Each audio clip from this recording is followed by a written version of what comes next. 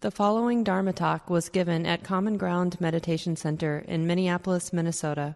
The speaker is Mark Nunberg, guiding teacher at Common Ground. As you begin to adjust, just sense, if you can, the effect of the practice on the heart, on the mind, stability of mind, whatever that might be like for you. Make adjustments. Thanks, Karen. See, we'll come back from our small groups at 5 to 9 tonight, because someone is going to share a little bit about how they've been working with Donna here at the center. Is it you, Laura? Oh, great.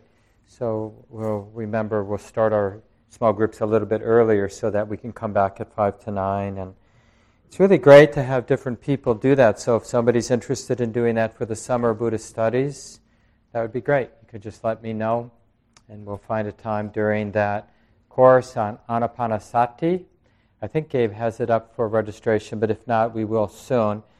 It starts a little bit later in the summer because in June, a lot of you know, we have our twice annual community practice intensive. I'll be teaching out in the West Coast, so when I come back, it starts a little bit later than usual. Not the first week in June, but the second week in June on that Monday night. I forget, maybe like the 11th or 10th of June, whatever that Monday is, and ends on the 28th, that Thursday. So it's about 17 days. The day long won't be on Thursday.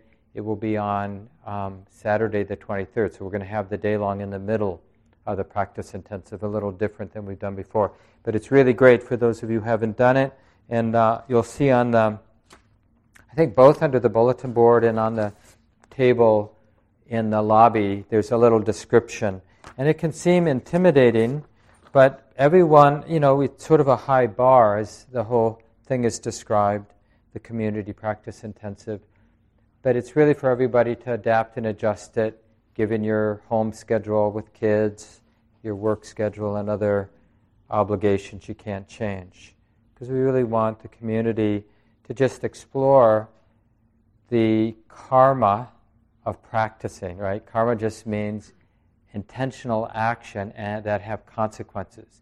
So if you apply yourself a little bit more or a lot more to just things like formal meditation practice, a little bit more intentional study, a little bit more group activity or mindfulness in daily life, then what's the actual effect on our heart and mind as we go forward, right? And to kind of learn from each other. And that's really what we do on the 3 Monday nights during the community practice intensive. We have circle time where not everyone, but enough people during that time to share like that cause and effect. Like, given that I'm putting a little bit more into my practice, this is what I'm noticing. Or this is what I'm noticing that's in the way of putting a little bit more energy into my practice. It's a nice way to also connect with more community members. So consider doing that. That will be June. And then we'll start in early July, the next Buddhist Studies class on the Buddha's talk on mindfulness of breathing. So a little bit more of a concentration orientation than sometimes we do here.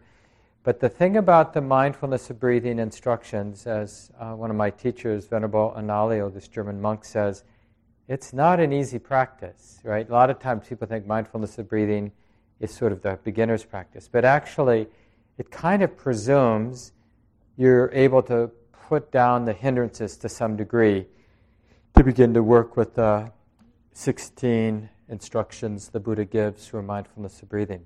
Anyway, that's what we'll dig into this summer. And we have lots of great resources for that.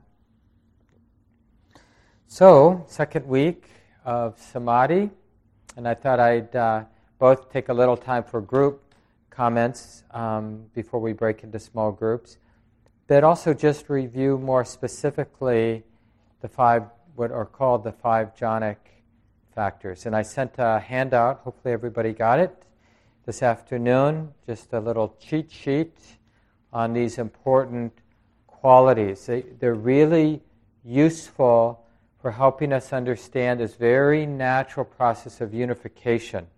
So ordinary mind, you probably have noticed, When you look, it's dissipated, scattered, it's distracted, it's not so strong, it's weak. The attention is weak, meaning not so clear, not so penetrating, seeing things more on a surface level. And when we say the mind is superficial, for example, well, it has a very particular meaning.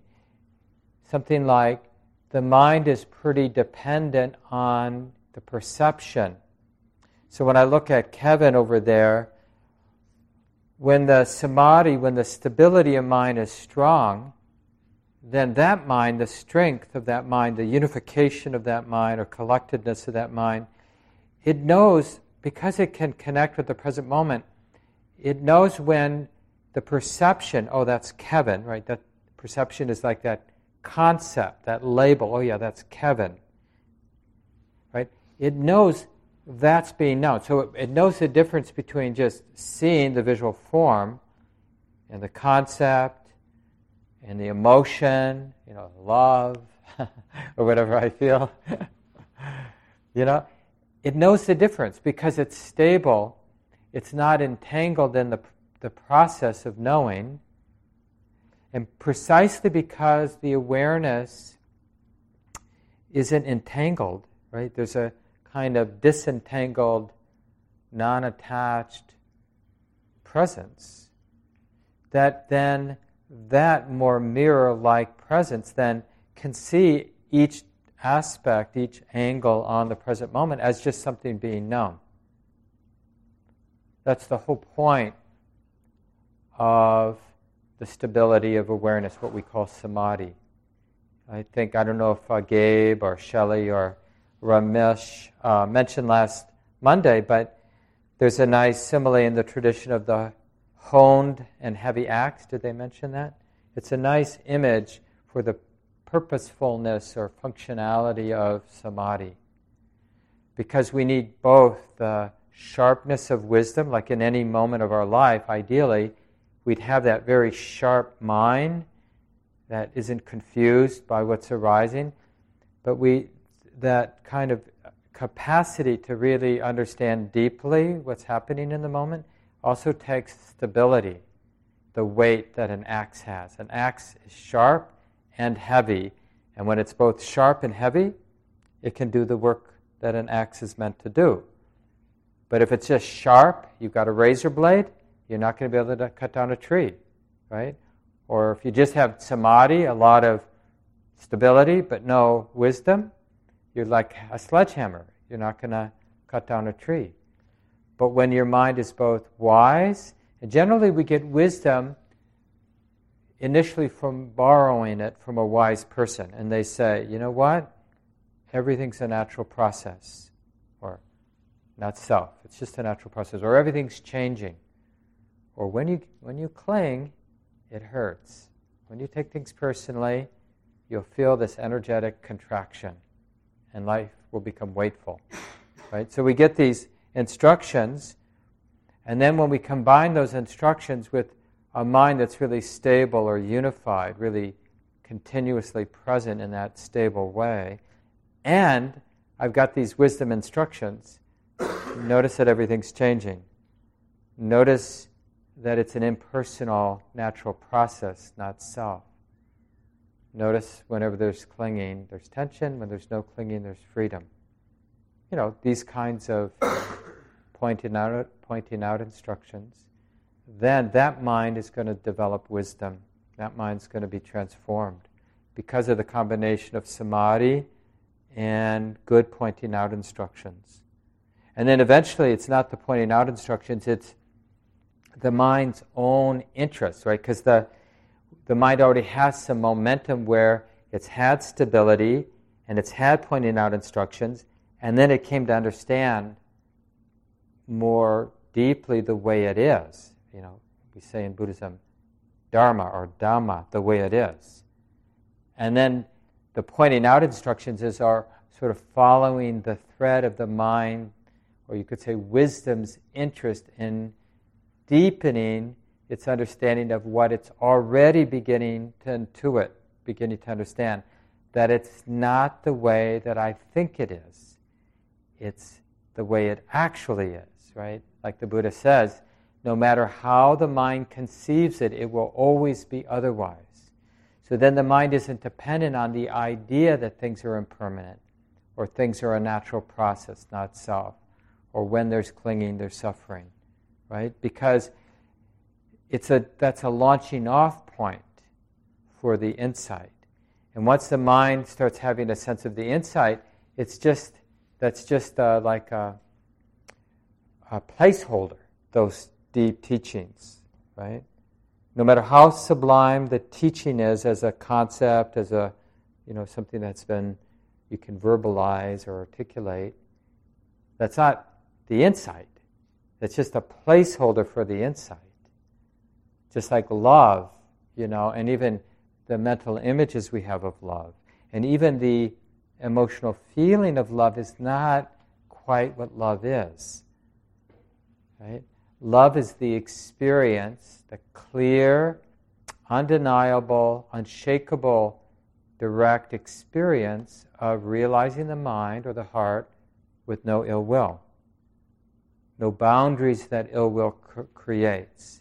So that all-inclusive, everything belonging. But not the ideas, not those words, right? That experience, not dependent on having those words, having or not having those words, right? Those words are just used as a placeholder or when we're talking with each other and we're sharing an experience, and can sometimes create a bridge between my experience and some experience you've had that's somewhat similar, right? And that's what we mean by insight. Insight's never dependent on words. We say sometimes in this world of Buddha Dharma that some people, can articulate their insights and some people can't articulate their insights, but the freedom is the same, whether you can talk about what's happening to your heart as you practice, or whether you can't talk about your practice in a way that's helpful to anybody else, or even that people understand. Right? You don't need to be able to articulate your practice to do this practice and to gain the results, the freedom that comes with it. So the handout I sent out, just to go through it before we break into small groups, and it's really useful, and I would this week, before we go into wisdom next week, really play with this. And you can just study it so you're pretty fluent in your mind to bring up these 5 jhanic factors. Jhana, you might know, is just a word that's used in the tradition when the mind is not afflicted by the hindrances. So it's not under the spell of wanting, not under the spell of ill will, aversion, any kind of aversion, including fear, not overwhelmed or disturbed by too much energy, like restlessness and worry, or too little energy, like sleepiness or dullness, heaviness of the mind, and not distorted by doubt, that sort of circular doubt. Right? So when the hindrances are far in the distance or abandoned, and that mind, we say, then is stable precisely because it's not being afflicted by the hindrances. That awareness is stable and somewhat continuous, right? And then to start to notice these 5 things, and they're somewhat progressive in the sense that the earlier states of concentration or stability of mind will be characterized by the first 2 qualities, really seeing how that part of the mind that knows, like maybe call it attention, how it connects. It's a sort of an energetic part of the mind that, like the knowing, is sort of, you can almost think of it as a real visceral touching that awareness, like making contact. Mark's voice is being heard. That particular tone or pitch. The knowing mind is like, yeah, got it, know it, right? And there are many, many of these, and fortunately, we don't have to catch each moment of contact. But we need to catch some of them because it stabilizes the mind. Right? It's creating an alternative to being lost in thought, to start to notice the connecting. Vitaka is the Pali word for those who like to hear the Pali. And then vichara is the sustaining, the not forgetting, right?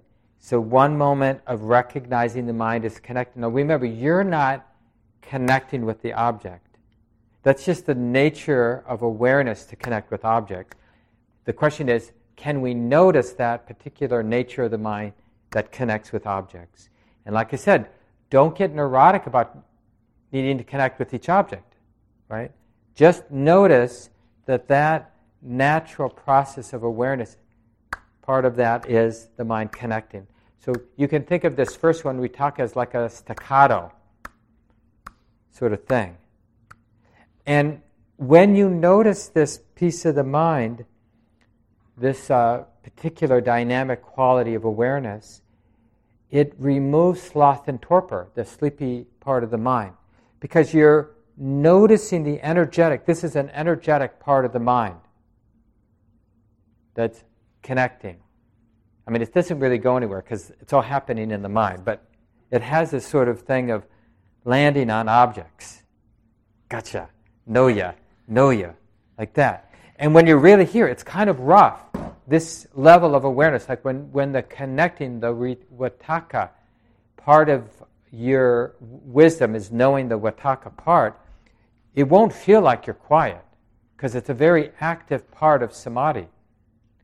But it's just the roughest, right? So that's what I meant.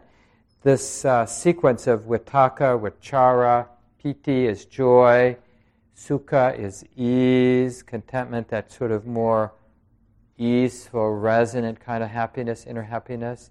And then Ekaggata is the one-pointedness, the stillness, the peace, right? So energetically, more gross to more refined qualities.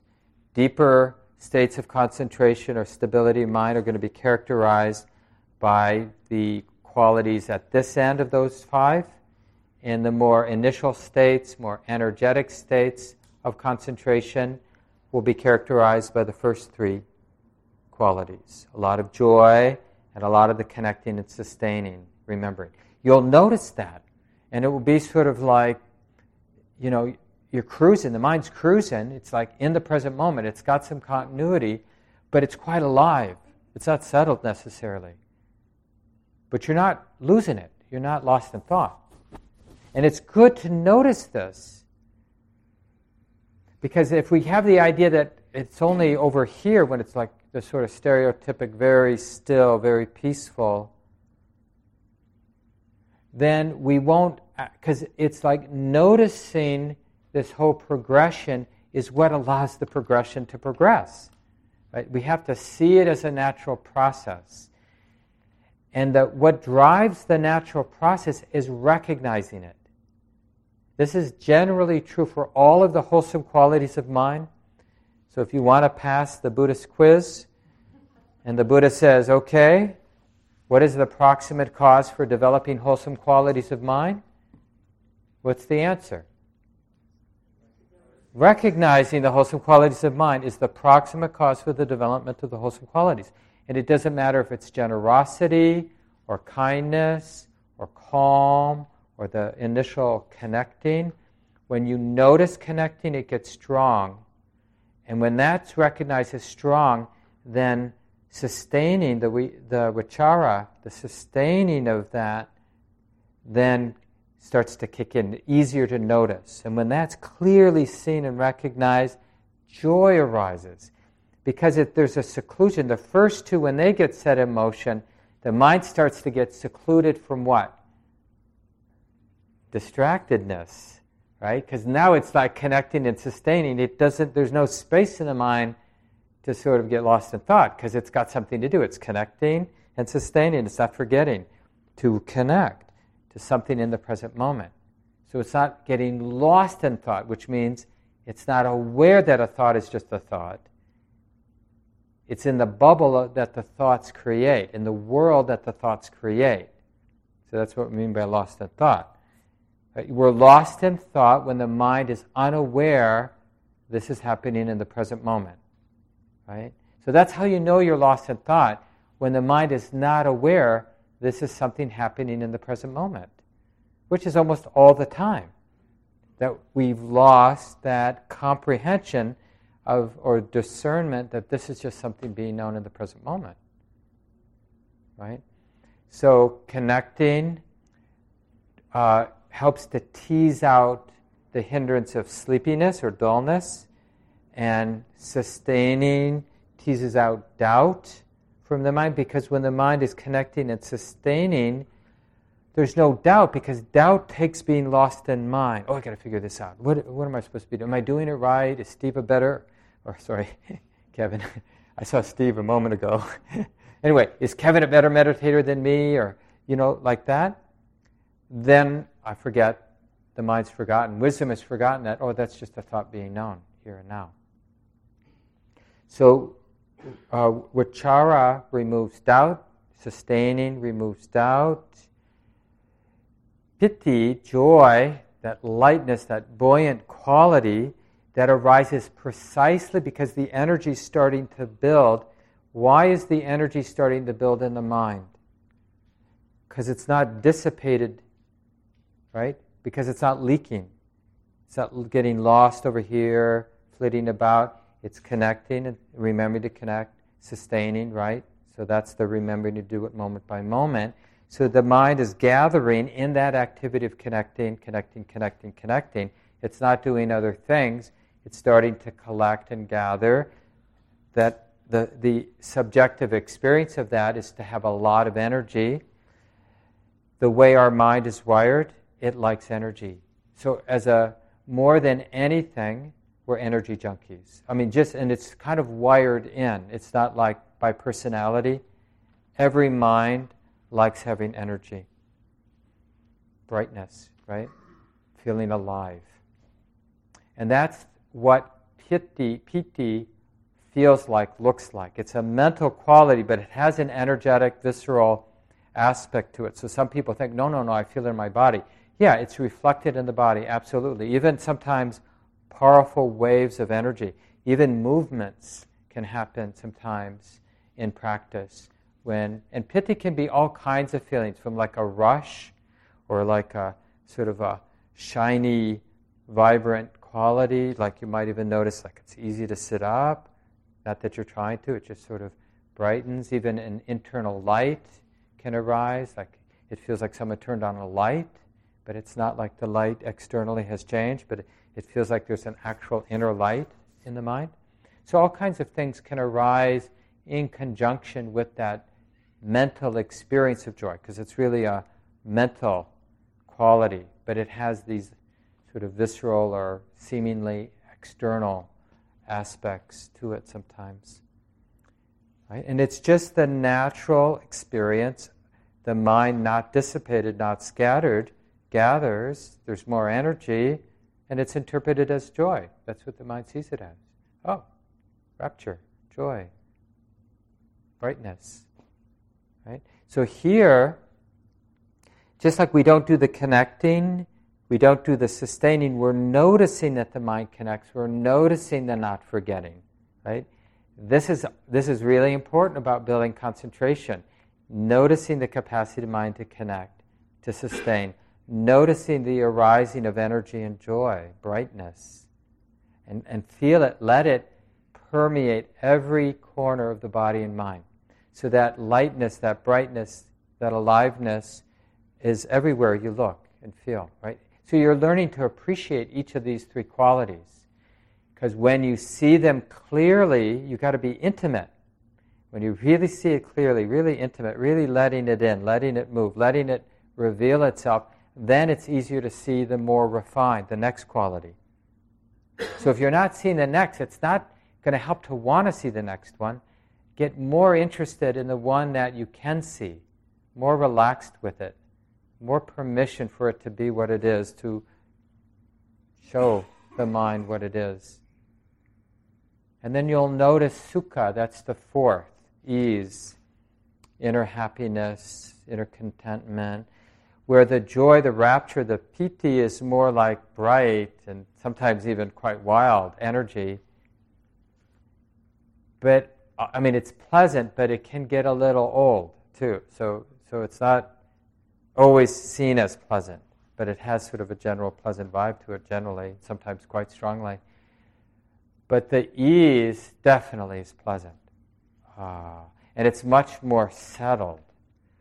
Like, I don't need to go anywhere. It's the beginning, like it removes, where the joy removes the ill will from the mind, right? Because it's like, this is great, lots of energy. You know, ill will comes when we're disappointed or feel betrayed or life's not delivering.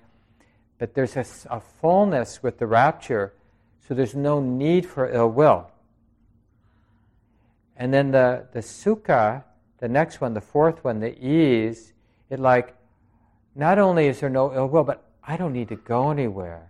So what goes away? What hindrance goes away?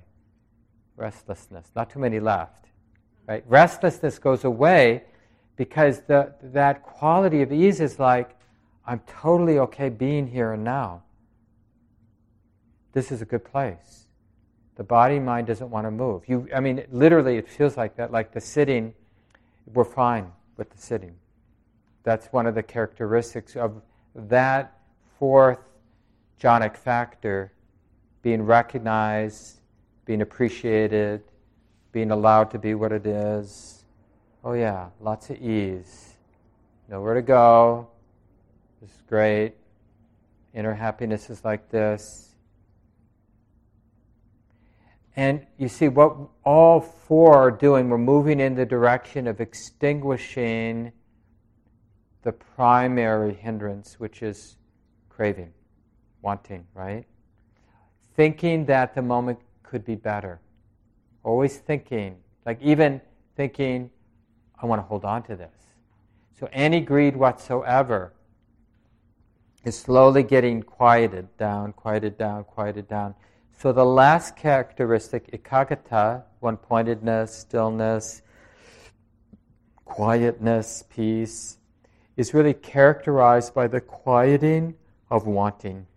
So it's nice to remember these five jhanic factors in terms of what hindrance they help to remove from the mind. And that's what the handout has. So you have that cheat sheet, basically what I've just talked about the last 10 minutes. You have that at home in your email, in an attachment in the email that I sent this afternoon. And then have it out in front where you sit, and then just take a couple of minutes to review it before you sit so that your mind will be fluent enough. And then as you sort of settle, give yourself some time, using, whatever you use, open awareness or whole body awareness or more formal mindfulness of breathing or hearing, whatever anchor, open awareness anchor, so everything's your anchor, whatever is predominant in the moment is your anchor, or specific anchor, like your breath. But just drop in, so once you feel like you're sort of somewhat settled, then just drop in the mind. So the phrase could be something like, may this mind recognize and learn something about vichara. I don't think I have the Pali here, do I? No. So then just use, learn something about this aspect of mind that connects. So you just drop it in and then just go right back to your practice. So, but when you state that in your mind, just one time, you're just stating it with real interest, sincerity. Like, yeah, I do want to learn what the Buddha was pointing to when he mapped out the settling process, the movement towards stability of mind with these five factors. And then just see, and when you feel like you've really caught that mind, that part of the mind that connects, then just make the resolve, just drop it into the mind.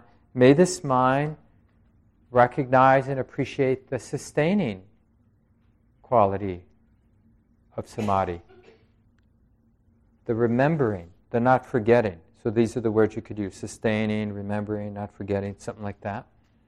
You just drop it in and then just go back to your practice. And notice the resolve will have an effect because the basic teaching of the Buddha is intentions matter, right? Karma. So if we have a sincere intention, it will affect the mind stream going forward. the mind will notice that factor if the intention, the resolve was sincere. And then the same with joy, piti, or rapture, you could call it. Brightness of mind, you could call it. So find a word that sort of you relate to. And then ease or contentment or release of the heart, happiness of the heart, you could use for the sukha. And then ekagata, the one-pointedness, the stillness, the settledness. It has a flavor of equanimity or peace, non-involvement, not pushed around by anything. So real nowhere to go, nothing to do. The mind is settled.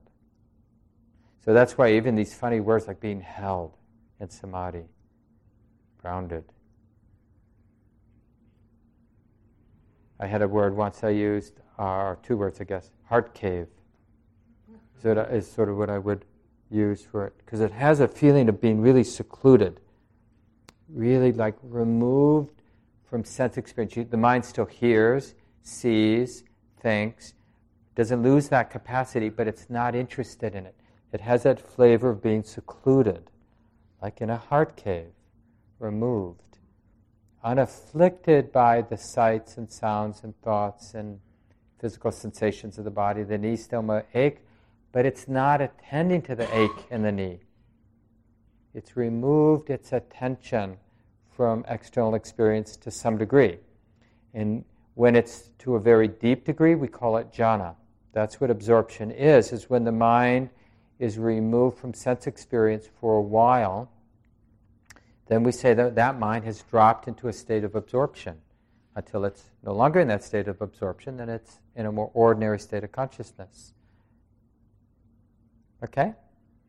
So play with that this week, and we'll check in with a whole group discussion after the sit next week, and then I'll spend the rest of the evening talking, and hopefully you'll have some comments too about wisdom, the fifth of the 5 faculties that we've been studying. So, if you've forgotten, 5 faculties: faith, wise effort, wise energy, good energy, mindfulness, a body and mind, stability of mind that comes from developing these 5 factors, giving our practice some oomph, some weight, right?